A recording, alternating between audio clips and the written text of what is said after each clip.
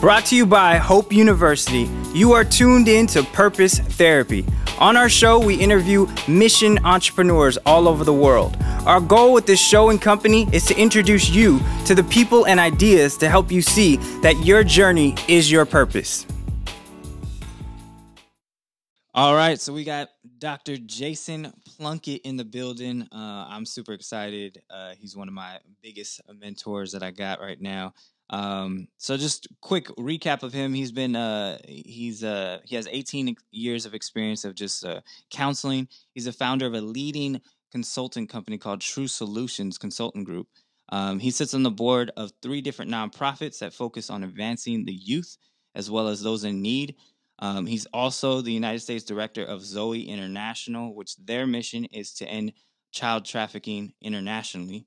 He's also a proud husband, a father of 4. He earned his bachelor's degree in sociology at Cal State Northridge, and he earned his master's degree in psychology with the emphasis in marriage and family therapy.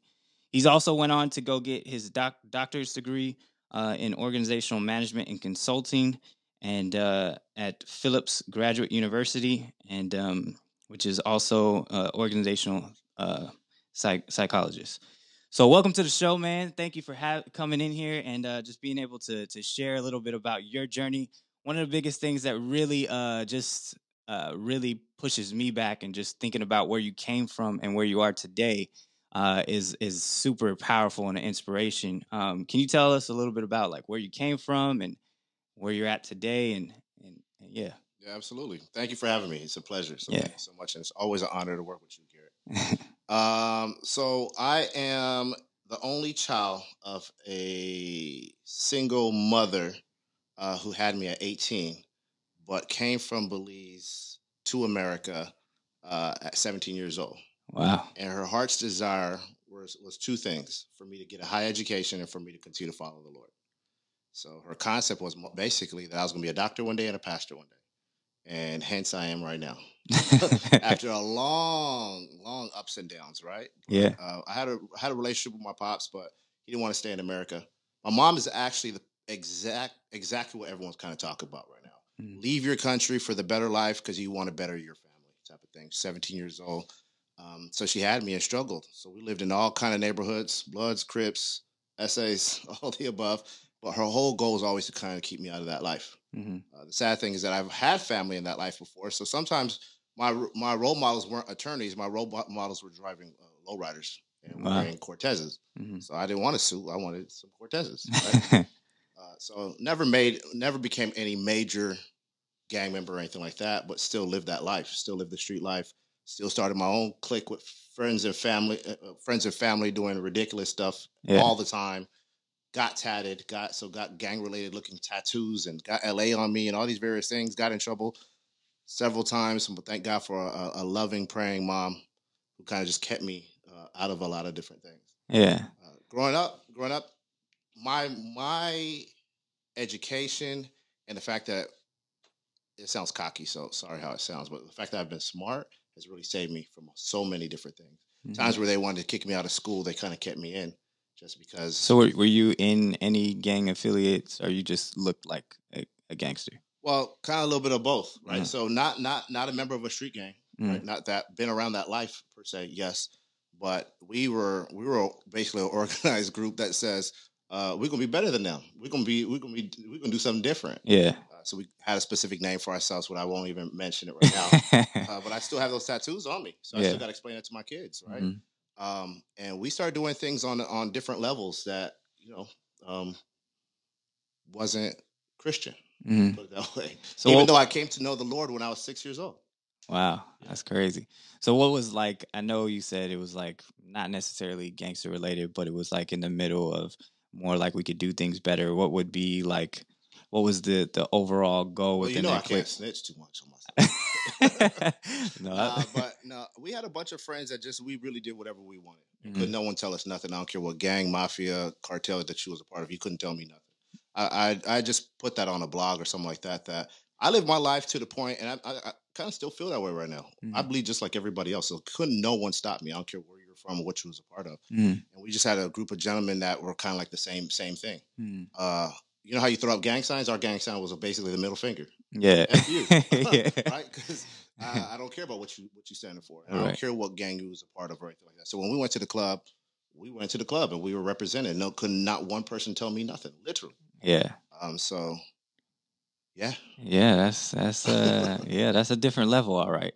Yeah. So, I mean, on average, like how many fights would you be involved in? No, Like what? that was just a daily to weekly thing. So Dang. couldn't no one say our thing and my thing was don't talk. Hmm. So I'll have have my hands talk for me. Yeah. The sad thing is that by the time, even when I was walking with the Lord and all that, I was like, my hands is still like my first go to because I could trust those. Yeah. I got to still find scripture. I still got to find psychological theory. Yeah. My hands was always my first go to, right? Yeah. So we were always in those type of situations. Thank God for my wife; she kind of walked me out of that process. Yeah. Our first date, we're at Cal State Northridge. Our first date, took her out. Someone threw it was walking really slow, and I think he threw like something at the car. Don't really know. Maybe I thought he did and he didn't. So just to be fully honest, and I told him to get out, and I honked the horn. He didn't want to get out. I socked him up and socked up his own boy. And that was our first date with my wife. And the thing is, she's a fighter. She has a black belt in Taekwondo, and she's fought all her life as well. So that was actually sexy to her. Oh, cool. That's you're gonna be my homie. We're gonna be cool. Yeah. But then after she kept on going to the different clubs with me, and I'm catching in fights consistently because of my own anger and rage, not ever, not wanting someone to call me out or anything like that. She literally helped me because she's like, I don't like that. Mm-hmm. That's not safe anymore. I don't feel safe anymore in regards to that. So that kind of slowed me down a little bit. Yeah. So I know you talked about your mom and how she was, just really strong and trying to teach you something different. How did that affect your guys' relationship? If you weren't the only child, right? No, I'm the only child. So it's just me and my mama all my life. Yeah. So she must, you were her pride and joy. So how did that affect your guys' relationship? Well, like I said, she's a praying mom. So at the end of the day, she just take it to prayer. My mom would tell you a story in regards to her waking up in the middle of the night, seeing me drinking this brown liquor. My mom don't drink. She don't even know what it is. Well, it was Hennessy, a fifth of Hennessy at that, right? Every time we go out, everyone got a fifth of Hennessy. Yeah. And she just prayed that I would not ever want to drink that alcohol again. Wow. Years later, I can't even smell Hennessy to this day. Yeah. To this day. So she took that to the Lord more than anything. And what she will tell most single moms is the fact that she was trying to find me a mentor. She was trying to find me a role model. She was trying to find me a father figure. But the Lord told her to fast and pray. Mm-hmm. And since 2001, when I went to jail for just a couple days, from then till now, she fasts and pray for me every week. Wow. A full day. Wow. Just for me. Wow. That's crazy. So as far as like a father figure, who would you say at that time was like figures for you? Man, I have an amazing father figure that's still my father figure to this day. He's the closest thing to an actual dad. Because even my pops, I call him Pops. Mm-hmm. Because he's cool. We built our relationship back before he passed away and all that. But the closest thing to a father figure dad is a white Canadian gentleman by the name of Shane. Oh, really? And to this day, he's still that. To this day, I could go to him with anything and he'll have an answer. Wow. I don't care how much education, wisdom, understanding I have. I don't care how many accolades I get. I could go to him and ask him a question. He could always add value to me. And there's not too many people I could find that. Sometimes they're just talking. Yeah. Always add value. He just took me in. Mm-hmm. The way we teach about understanding and loving on kids is that you always need one caring adult, right? And he was my one caring adult. Yeah. Now, hear my heart. I've had uncles, I've had aunties that's poured into me as well. So God bless them. I love them. I've had uncles and that's poured into me and loved on me. But the consistency of Shane being like a dad, that changed my life. He taught me how to ride a bike. Didn't learn how to ride a bike till I was like 9-10 years old. Wow. Just because I didn't have anyone to do that. Yeah. Didn't know how to throw a football. Didn't know how to catch a baseball or anything like that. And my neighbor, basically, he was my neighbor. He taught me all those different things. Wow. So he was your neighbor. That's how you met him. He was my neighbor. Yup. Wow. And he saw me throwing a football by myself in the air, trying to catch it, missing it every damn time. And he's like, "Here, let me show you." Yeah. At that point on, he literally showed me everything. Wow. What part of LA did you grow up in? So we bounced from house to house for a little while, right? Okay. So there's lots of different areas that we lived in, from west side areas to south side areas. But I ended up in Hollywood. So we ended up in Hollywood because my grandmother lived in Hollywood, right? And I tell people, do not get it twisted. We probably should have stayed on like Venice and Western Mm-hmm. because I think I was safer there. Because in Hollywood at the time, it was lots of Latino gangs really running Hollywood. Yeah. MS-13, Rebels, White Fence was around our neighborhood.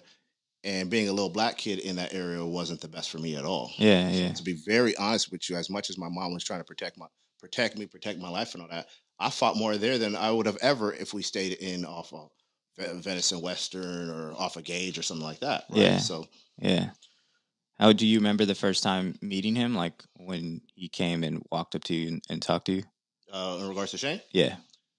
Yeah, I do. Because he would always wave. So he's just a kind guy, right? So someone that was just nice meant a lot. Especially he was white, so he didn't belong over there, and I was black. I didn't belong over there. Yeah. It was all a Latino hood. I mean, everyone there, right? So neither one of us were both kind of like on the outskirts. Yeah. But I absolutely do remember that. I remember him just consistently. I keep on saying that word, consistent. Yeah. He consistently waved. He consistently, if he had something, he would offer it. Yeah. Whether it be a candy or something like that. Wow.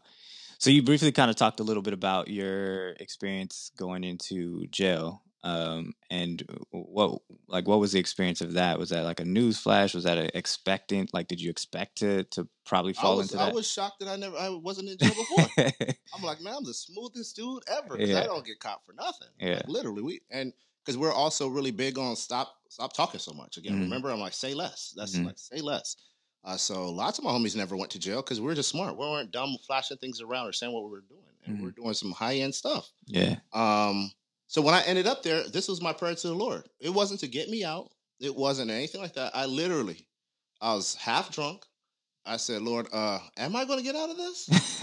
not get me out of this, but am I going to get out of this? Right. And if he didn't, I wasn't tripping, to be honest with you. Not that I was that hard that I wanted to go to jail. I just know I take my consequences like a man. So if I know I did something, I'm going to be consequence, I'm going to just take it.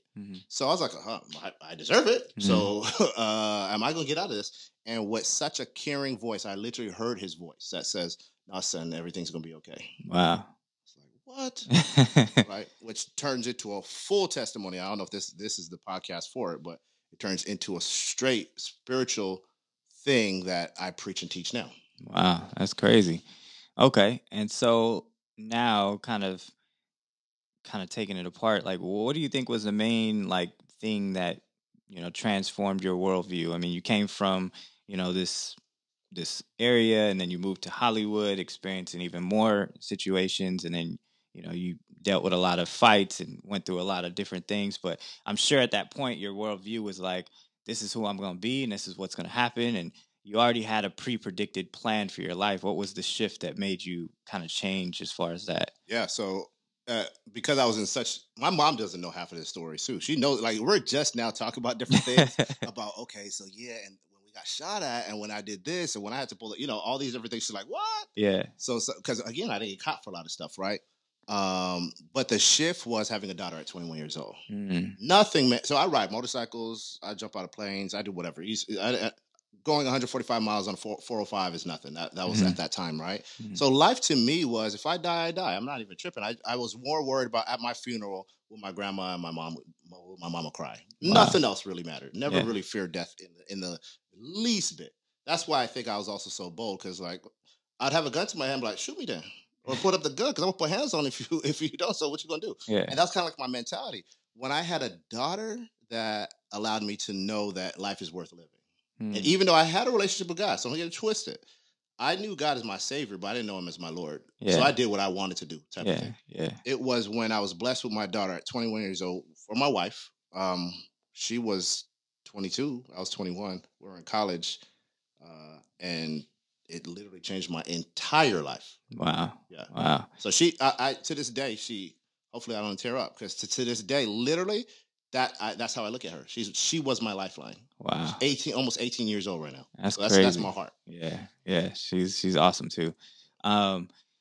So as far as like your like life wise, like, did you see yourself like, I'm not gonna make it past 21, or I'm not gonna make it past a certain age? Because I talk to a lot of people that have the same background and worldview, and it's like they look at life as like, yeah, I'm not gonna make. I didn't see myself being at this age, you know. I took every day. I took one day at a time, right? I think Nipsey says it the best. While you're in crisis, you don't really have too much time to dream. Yeah. So you take every day, one step at a time. you know. So I didn't have the opportunity to really dream too much, other than everyone would be dreaming for me.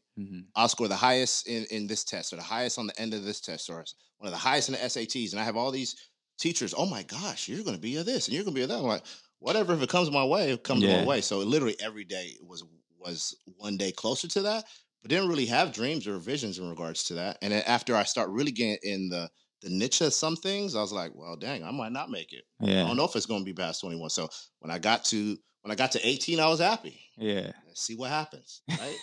And then when I got to 21, that's when I had Jalen. Yeah. That's what really changed my life. So I was really just trying to get to 18, and then from 18 to 21. So I've never experienced that. You know, I've always had like years kind of planned out of what I'm planning on doing. So what is the mindset of that, of like knowing that maybe I won't make it until 21? The only people that really matter, you know, is my mom. Is she going to be sad? And, you know, a couple other people that will be sad. But I mean, what type of mindset does a person have when you kind of think in that place? Is it a place like, this is just the way I see life as, like a worldview? Like most people didn't make it past that time, or is it just like, I'm just reckless and this is the way I see it? You know, I call it my mental model. My mental model is just all or nothing. So I go hard on everything. So if I can't get one tattoo, I got to get over 50 to 75, you know, something like that. I can't do anything like that. So my whole motto was just that, of I don't know what to expect. So either I'm not going to do it because it's not worth it, or I'm going to go super hard because I don't know how long I'm going to be able to keep it. Wow. And I was extremely loyal because of that too. So anyone that I was with, I wanted to be with that person, love on that person. All my homies were so close because we don't know if we're going to see each other tomorrow. So let's make sure everything's right now. All those values are values that I didn't know was going to add to what I'm doing now. Everything that I was called to do in my life right now, I did it back then, just on a different side of the continuum. So let's just say positivity is right and negativity is left. It was on the same continuum. I was going just as hard as I'm going right now, just that I went left. Yeah. So I was my name means healer. So I'm supposed to bring healing to the minds of hearts and minds, to the minds of hearts and minds of individuals, right? So I was doing just the opposite of what I was doing with my friends, of causing havoc, jacking people, socking people out, hurting, fighting, or anything like that. Well, I still had that same gifting though. So when I wasn't going in the right direction, I did really well doing it in the wrong direction. And I was good at it, and that became my character, right? I teach all the time, your perception becomes your thoughts becomes your feelings become your emotions become your behavior become your habits become your personality becomes your character. So my perception is like, whatever. Stephen Covey right there. Yeah, that's so deep. What do you want to do? And that's what aligned me to where I'm at right now. Yeah. So what was some of the, I mean, a lot of people out there, like, you know, may come from your background, or even just, you know, just even trying to change. You know, I think the biggest struggle for a lot of people trying to find their purpose is trying to change. And it sounds like you had a habit of like, I'm not talking, I'm just going to sock you out, or I'm doing this or whatever. How was the change, you know, to be able to switch from that to like, you know, using your gift to do something that's more positive? Yeah, it's funny that you even say that, because I don't like the word change too much. Change is okay for me, but for me it's about growth. So I'm always going to be who I am. I'm always going to be, that's just me, right? Right now I probably should be in a suit, but I'm in some J's and an LA hat. That's just me, right? So for me, it's not about change, or if it is about change, it's about growing into who I really need to be. To me, that's what really change is, not changing the heart of really who I am. So I use that same mentality in regards to going hard for positive things. I use that same mentality of being loyal. I use that same mentality. The only thing that's really changed is I changed the all or nothing personality to all or something. So not just giving up on things or giving up on people, but the character as a whole is basically the same. Yeah. It's just that I've grown into the man of God that I was always supposed to be. I was supposed to be kind-hearted. I was supposed to be loving. The crazy thing is that I used to battle that as a child. Like I would protect handicapped kids, but then sock someone else out for their issues. How do you have that same mindset, right? Yeah. So it was an internal battle of really walking in my calling and not walking in my calling. Right. So when I decided to walk in my calling, I realized, oh, that's who I am anyway. Oh, I am a leader. Oh, I was counting all this money here and leading people on this side. Oh, I could do the same thing here and just organize budgets to add value to people's lives. So same type of concept. Yeah, that's awesome. So I think that what really the root of that is self-awareness, understanding who you really are. Yeah. So once you understand really who you really are, then you get to self-manage the way you're supposed to self-manage. Yeah, that's awesome. I love the way you said that. It's not about change, it's about growth. And being able to step into where you're supposed to be. Yeah. But as far as like past trigger, like having triggers and habits and different things like that, I mean, how was how were you able to kind of step into that growth of like switching into no longer being triggered about certain things, Yeah. but actually the more trigger is like, how can I, help more people or whatever the case might be? Because I think that's a growth stunt that a Yeah, lot of people absolutely. can have, And again, I love your questioning because the triggers I identify triggers as trauma reminders, Mm, right? So I believe anyone that's triggered off of something, you were reminded by that in regards to something that happened to you in your right, past. So a right. trauma reminder.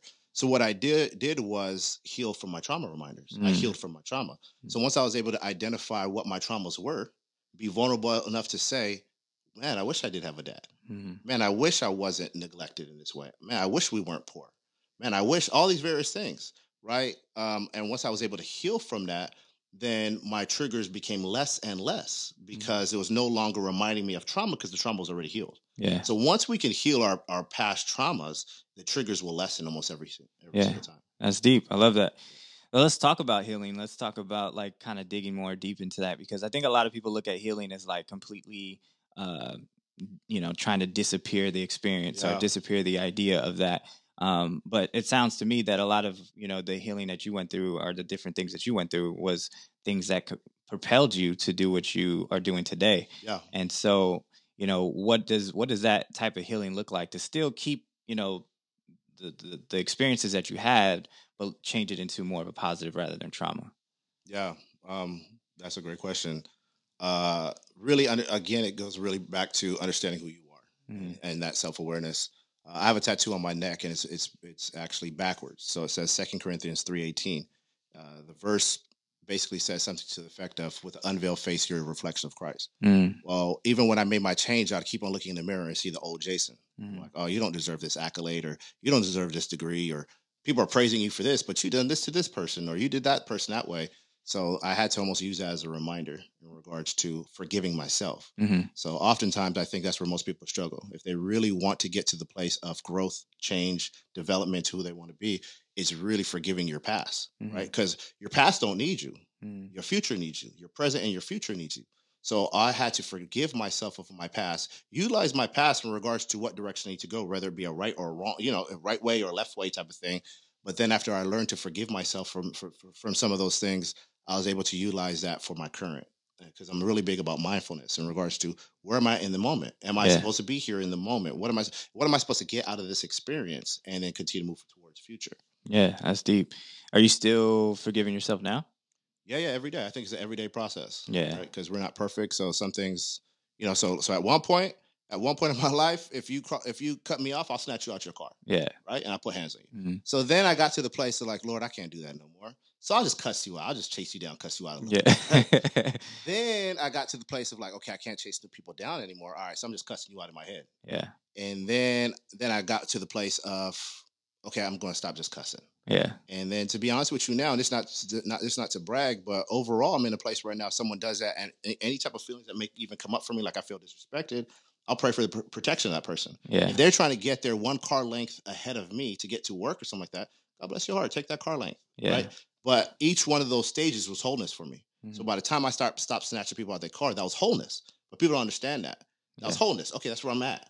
Now I got to keep on moving forward, and that's why I say growth is so important. So I still haven't probably made it yet because sometimes, and my wife will even tell you, uh, don't drive behind that person, or don't flash your light behind that person, or something like that, right? Because yeah, I might still be triggered, but mhm, that doesn't stop me from still doing where I'm called to do now is to pray for that person to get to their destination. yeah. Peace, right? So That's deep. I love that. So I know you mentioned a lot of different people that played a big part in your life and being able to kind of transition from one worldview to a different or just grow a certain type of way. Talk to us a little bit about the importance of like people, supportive environment. Because at one point you were hanging with certain dudes yeah, that kind of had you thinking a certain way, and then you started meeting different people, your wife, neighbor, all these different things that kind of saw something else in you. Like what's the importance in that? Because I think a lot of people, once again, have a hard time transitioning in that growth process, but still, want to be around the same environment, expecting different results. And I think even just the fact of you talking about forgiving yourself and really trying to change those triggers, um, you know, sometimes the voices in your head kind of get so loud that you can't change it. You know what I mean? Yeah, yeah. You can't transfer. And I think it's important to have different people around you that will help you uh, create a different dialogue in your head. Yeah. So talk about like some of those people. Yes, I'm really big on who's your support system, Hmm. and I ask that question in that way. Who is your support system? Not do you have one? Because Hmm. you have to have one. If you Hmm. don't have one, if you're on an island on your own, you're already messing up. You're already 5 steps, 10 steps back, right? Yeah. So who is your support system? So I make sure to have a mentor for almost everything I do. I have a Hmm. business mentor. I have a ministry mentor. I have a marriage mentor. All these various things in my life, so I can have someone to be able to talk to. So my goal was to be able to create an environment around myself that I could ask for help. Nice. As an only child and as a leader, I used to try and do everything on my own. Or Yeah. I could just pray about it. It's just me and God. Yeah. But now I realize that it takes a bunch of people. In the word specifically, Adam could have had just a relationship with God by himself. Hmm. But the Lord says better for man not to be alone, right? Hmm. So because of that, those type of statements and my belief, I've always built a circle around me that could add value. Hmm. And add value, because the circle around you that don't add value is a cage, right? Yeah. So then you want that circle of people who are going to consistently speak into your life and challenge you Yeah. on those various things. So that was my goal. And some of my friends from my past, I still love them, right? Yeah. So it's never a disrespect. Hence the reason why I'm not telling you some stuff from my past, because I don't want to put them out there like that, right? Yeah. But I still love them, but they don't have that. There's a boundary there. We Yeah. don't have that intimate relationship anymore. Yeah. Literally, out of everyone, I only have one true friend right now that from that life till now that we're still close, because I know we're both growing, right? Yeah. But I'm very careful in regards to who I surround myself with. Wow, that's deep. Elaborate a little bit on that cage comment, because I think that's a big thing. Is that sometimes we, especially in living out your purpose or kind of doing different things that are more philanthropists or whatever the Yeah. case might be, we could be pouring out so much that we Yeah. don't necessarily even think about the people that should be pouring into us as well. And so, really, I guess, really understanding, having a group of people that aren't pouring into you. What do you mean by cage? Yeah, people that can dream with you, people Hmm. that can seek the Lord with you, pray over you, envision things for you, walk you through your process. As soon as you say you want to do something, they're giving you things that could allow you to get to that place, Hmm. and not doubters or people like, oh, we can't do that, or you can't do that, or why would you do that, right? Hmm. I was in a group meeting with with some folks not that long ago, and they said, what's your biggest dream? I said, well, I think I'm gonna win the Nobel Peace Prize. So I'm saying this out loud right now too, Hmm. right? I'm gonna win the Nobel Peace Prize. Not one person flinched. Hmm. Not one person. Oh, Yeah. for sure you can. Yeah. And I could see it in this. Yeah. And this is what I could see in that. And they're already adding value to my dream that sounds almost ridiculous for some folks, Yeah. right? But and that's what you need. Yeah. And for me, that's really big. Yeah. And if not that, then you have a circle, same circle, but that's entrapping you in their mindset. They're non-dreaming. They're looking at the glass half empty instead of half full. Hmm. My group of people don't even want to. We're just happy to have a glass. Hmm. So it's not even about, is it half empty or half full? Thank God I have a glass, right? Yeah. So that type of concept. Yeah. No, I love that. I think that's important to have, and I think just touching on the value part is like people that are genuinely see the good in you, Yeah. see your potential, see what you can do, because there's many times where you think you have this supportive circle, and they may not be genuine. Yeah. They may just want. They're just cheerleaders. Yeah, that's basically what it is. But when someone can say, "Oh, you can do that without flinching," there's no doubt in their heart, because they know the qualities that you bring as a person, and they know who you are. And I think that's important, and it's kind of difficult to kind of shift out those individuals and not. But it's important to kind of sit back and think about those things. So Yeah, the best with such grace, someone said, yeah, I could see that, because you don't care about the award, you care about the work. Yep. I'm like, yeah. Yeah. And I was like, thank you for seeing me. Yeah. I don't care about the award. I care about the work. I care about changing this world, right? Yeah. So when that person said that, now that's intimacy though, and that's intimacy with your circle of people. But it also takes, so on my end, it took me being vulnerable to receive that. Yeah. And I think sometimes we don't have that circle because we're not vulnerable enough to say what we need, what we want, what we wish for, what we desire, right? So my business mentor knows I need to talk to you about this type of stuff. Now, my business mentor is not my marriage mentor. Mhm. So it's also putting people on the right seat of the bus that you want them to go down, right? Okay. Yeah. In this bus, this is where I need you at. And in this bus, this is where I need you at. And I need you on this specific seat. Yeah. Right? That's from good to great. That's not my idea. That's from I love that. Yeah. But that concept. Right? Yeah. Yeah. Well, I know for your background and everything. I mean, let's dive a little bit into vulnerability. I mean, from a hardcore tatted up dude that did a bunch of different things. Uh, was vulnerability easy when you started stepping into that and into those supportive groups? Yeah, no, vulnerability is still hard. I'm writing a book about vulnerability, the art of vulnerability, right? Okay. And well, I don't know if that might be the title. Yeah. But I think there's still some life lessons I need to learn before I finish the last chapters, just because I haven't finished yet, right? So I think you're always growing in vulnerability, and vulnerability to me is much like Brene Brown says. It's all about courage. It's the capacity of literally being courageous enough to just live your life and be open and to say, this is what I need and this is what I want. Yeah. I think a lot of times we want to be loved. Let's just say if we're going by inches, by 3 feet, but I don't know if you're really going to backstab me. So I'm just going to allow you to love me 1 foot. Yeah. And then therefore we're not vulnerable enough to really receive what we need to receive. And I think that's what true authenticity really is. So once you're self-aware, you know how to self-manage. Once you know how to self-manage, now you're socially aware. Yeah. Once you're socially aware, now you know how to socially manage. Yeah. I think that once you know who you are and whose you are, and you're able to share that concept with other people openly and vulnerably, then that's how people are able to love you. Yeah. Most people don't know how to love us because we haven't taught them how to love us. Yeah. Yeah. What do you think people are afraid of when as far as trusting people? Well, that goes back to those triggers, those trauma reminders. There's that adult never did this, or my dad never did this, so why should you do that? Or my mom did that. All these various things. So we go back to the past. And again, I told you, your past don't need you. Your present and your future needs you. So that could be a model, but that doesn't mean that's your truth. Yeah. So you recreate your truth. Yeah. Wow, that's awesome.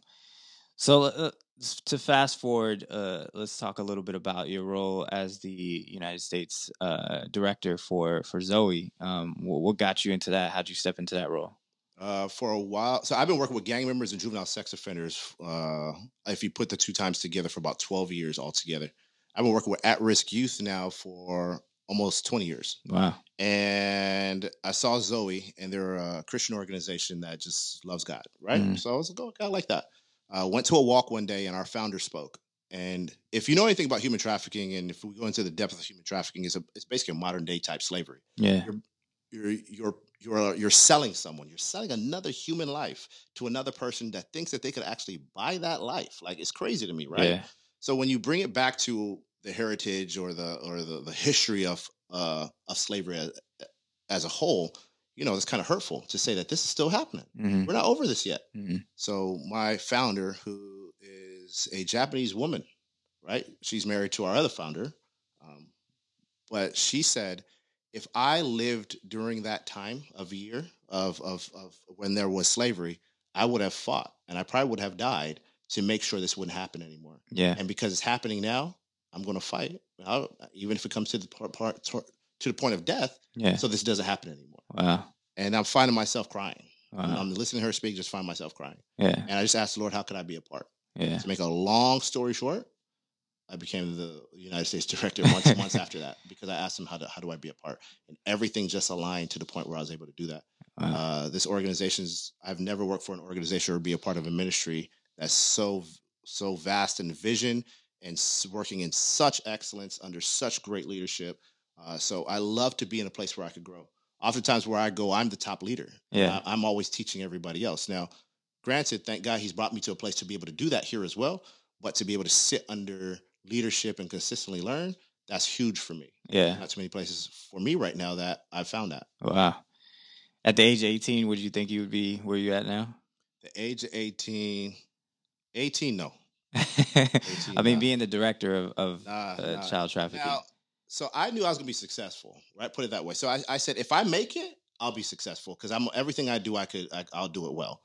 But to actually where I'm at specifically at 18, no. Yeah. I was really just, again, trying to make it to 21. But when I got to college, it kind of gave me perspective. Yeah. I found a little story is that I was walking down I was in CSUN walking down. I had a Kobe Bryant jersey on. This is 1999, I think. Right. Mm-hmm. I'm walking down a hallway, and there is I got two initials tagged in my back arms. Right. I have only the jersey on, and there's someone saying, "What's up, cuz?" Mm-hmm. I'm like, I ain't even turning around. I'm just gonna keep on walking because I just, hey, cuz, So I'm like, oh, okay, I'm gonna have to turn around. Yeah. So I turn around and look, and there was a old gentleman in his late 60s, all white locks in his hair, Mm-hmm. and so I'm still looking like, oh, I guess that person was just playing with me, and they probably just ran away. So I kept on walking. He said, "Cuz, it's me. I'm talking to you, cuz." I'm like, okay. Yeah. So I turned back around and said, "Sir, are you talking to me?" Yeah. And he's like, "Yeah, can you come in right quick?" He's like, "I could just look by your tattoos. I know where you from," type of thing. And he was just talking to me. Same gentleman became my mentor. Mm. Same gentleman poured into me. He was from the Crenshaw area. He had a tattoo shop right on Crenshaw, Taze Tattoos, Professor Obiani. Wow. And he poured into me and mentored me and helped me through all kind of life situations when I got kicked out of CSUN twice. Mm. He helped me with that concept. And Wow. so if you listen to this, I can't find you. So hit me up, Professor Obiani, because I'm still trying to find you. Yeah, man, that's awesome. And so as far as at Zoe, I mean, talking about child trafficking, I read somewhere that was like 40 million, Yeah. people are, children are being trafficked throughout the, United States, or just America. I mean, or in the country, in the world. Yeah.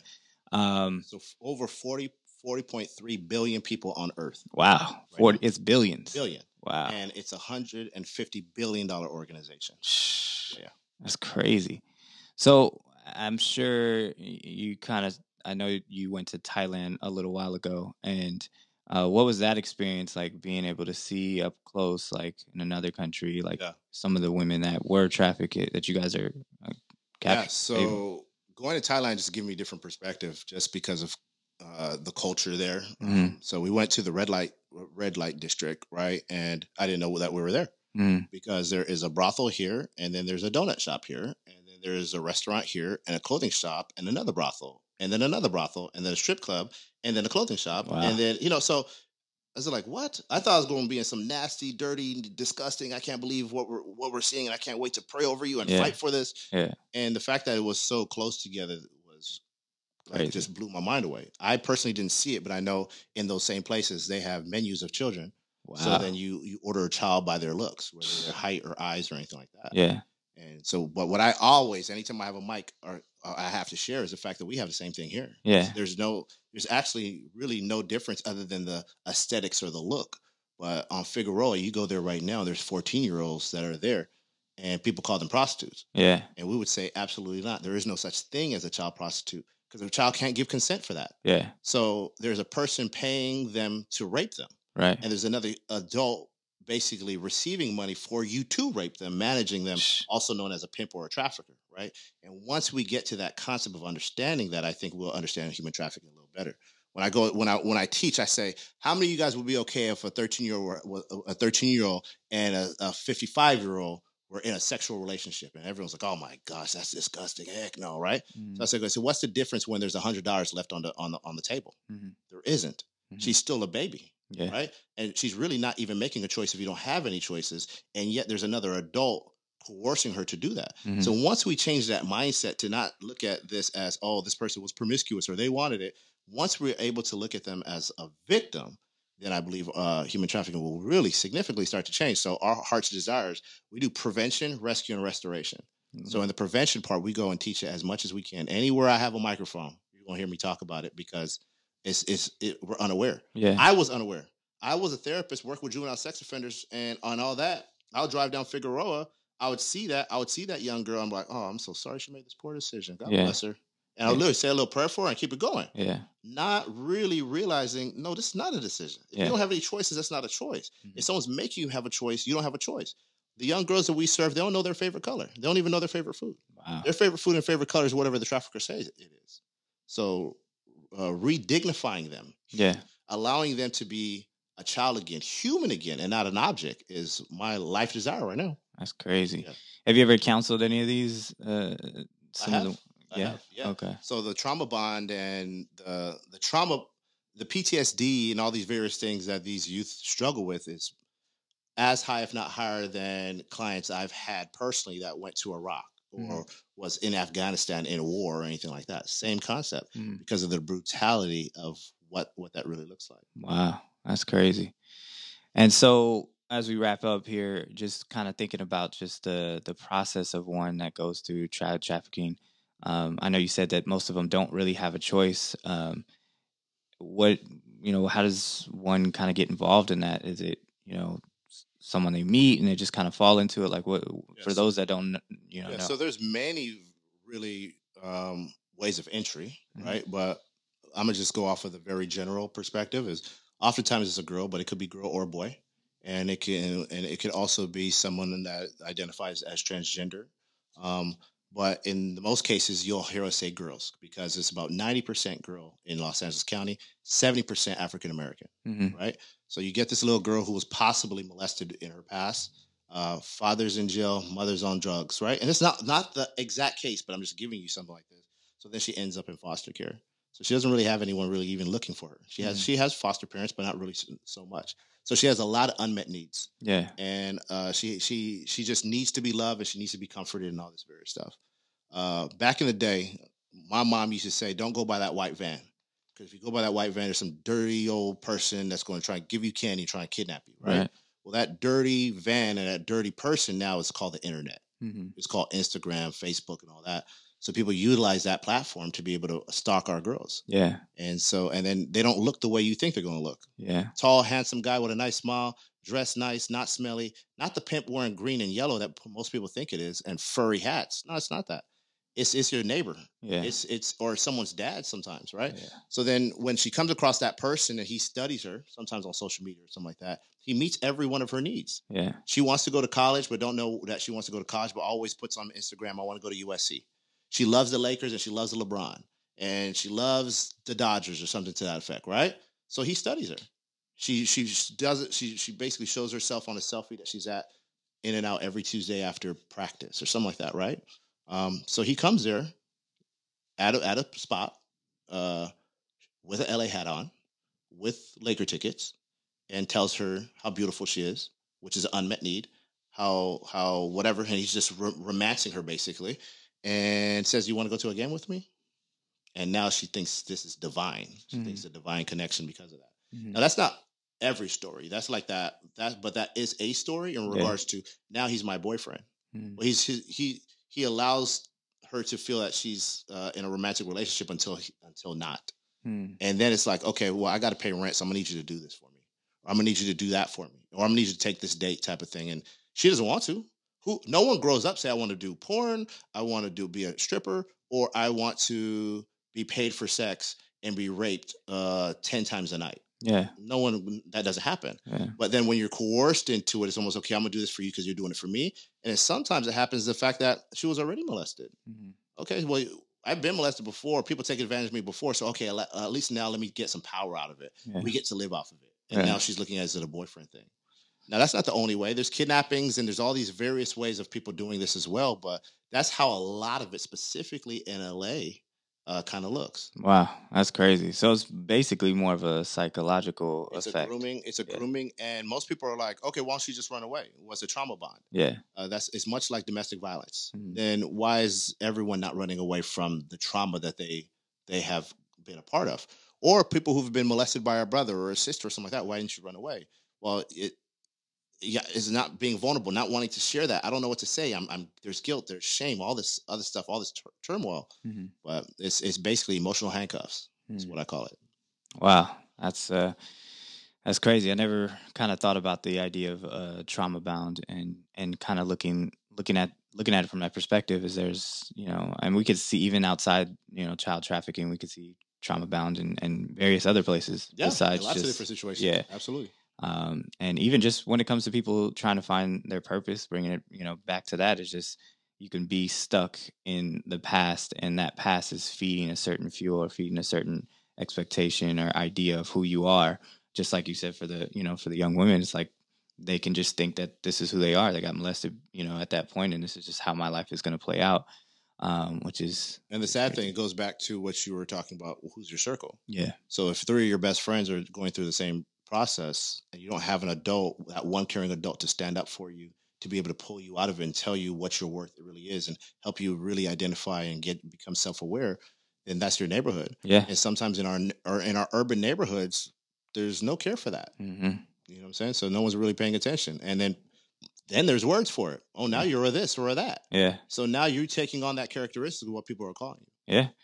And I love how you touched on social media. I mean, that is literally the support group, quote unquote, of what they try to teach you. They bring you all the information that you feel that you need, or what what you expect, and you kind of get wrapped into that expectation. So that's how people are feeling connected now. Yeah. In fact, why they're calling it social. Mm-hmm. It's really antisocial. It's it's very opposite of that. Yeah. I mean, I think the heart of it probably started off well. Yeah. But the fact that you think that you have 6,000 friends, it's not realistic, and they're not really looking at your daily life. Yeah. That's not accurate. Yeah, and much like you said, as far as the child trafficking, I mean, the pimp's main goal is to pull you away from that supportive group. Absolutely. And try to only help them be able to think one way, and that's just serve me. It's the grooming process of isolating that person from whoever is really over them and with them. Mm-hmm. And the sad thing is, most of these girls don't have that anyway. Yeah. So the goal is to kind of build family around them again. Yeah. And to build up their family at times. So some girls, it's more so educating their family and helping them as well. Awesome. That's deep, man. Before we kind of close this out, what are some of the breadcrumbs that you saw within your life of just kind of leading you into this direction? I'm a strong believer that there's a bunch of different signs and that God's kind of showing you during your life, people that come into your life and different things like that kind of, step you into that purpose. What would you say now that you're, you're leading in the consulting area as well as counseling and, Zoe and different things like that? Like, what would you say would be some of those breadcrumbs? The biggest breadcrumb is just understanding purpose. Mm-hmm. So once I was able to fully understand my purpose and my role, then I start looking at my life. I'm like, oh, okay, well, I fit in here and I add value here. So then I was able to say, where can I add value? Mm-hmm. Often people say, I'm worth this and I'm worth that. Well, everyone's worth a lot just because God made you, right? But how much value are you really bringing to a situation? So when I was able to identify the value that I brought to different situations, then it allowed me to go down those various places. Like, okay, so maybe I could do this here and I could add value. So my heart's desire is consistently to identify where can I add value. Yeah. And you were able to see your heart through, your hardness. I think that's one of the things that, you've been kind of mentoring me since I was like 16 and doing a lot of different things that I've been trying to, kind of guide myself to find that purpose within myself. But your heart is just an amazing heart to be able to just give back. And even just the times where you were at that hard point, you talked about an experience where you knocked out somebody that was messing with somebody that was handicapped. Yeah. These are different breadcrumbs that are kind of showing you like, okay, you got a huge heart and it's gonna be for something bigger than you, and you just got to kind of channel that energy into something that's purposeful, and pay attention. Yeah. So I would say anyone that's listening to this, pay attention to what's going on in your life right this instant. Pay attention to where you add value, where you take away value. How are you adding value to someone's life right this instant? Yeah. And how are you taking away from someone's life? And if you're taking away from someone's life, just stop. Yeah. It's just a choice. Yeah. So we're one choice away from living the life we really want to live or do the things we want to do. So it's just about making that choice. Yeah. And it's when I decided to look through those breadcrumbs and make various choices, then I was able to grow. Mm-hmm. And again, some of them it was in the change because it was more so, okay, I'm going to just do it this way. Yeah. And I was growing and maturing in those different areas. That's deep, man. Well, my last question is, how would you define purpose, and how do you, what's your way of sharing that purpose?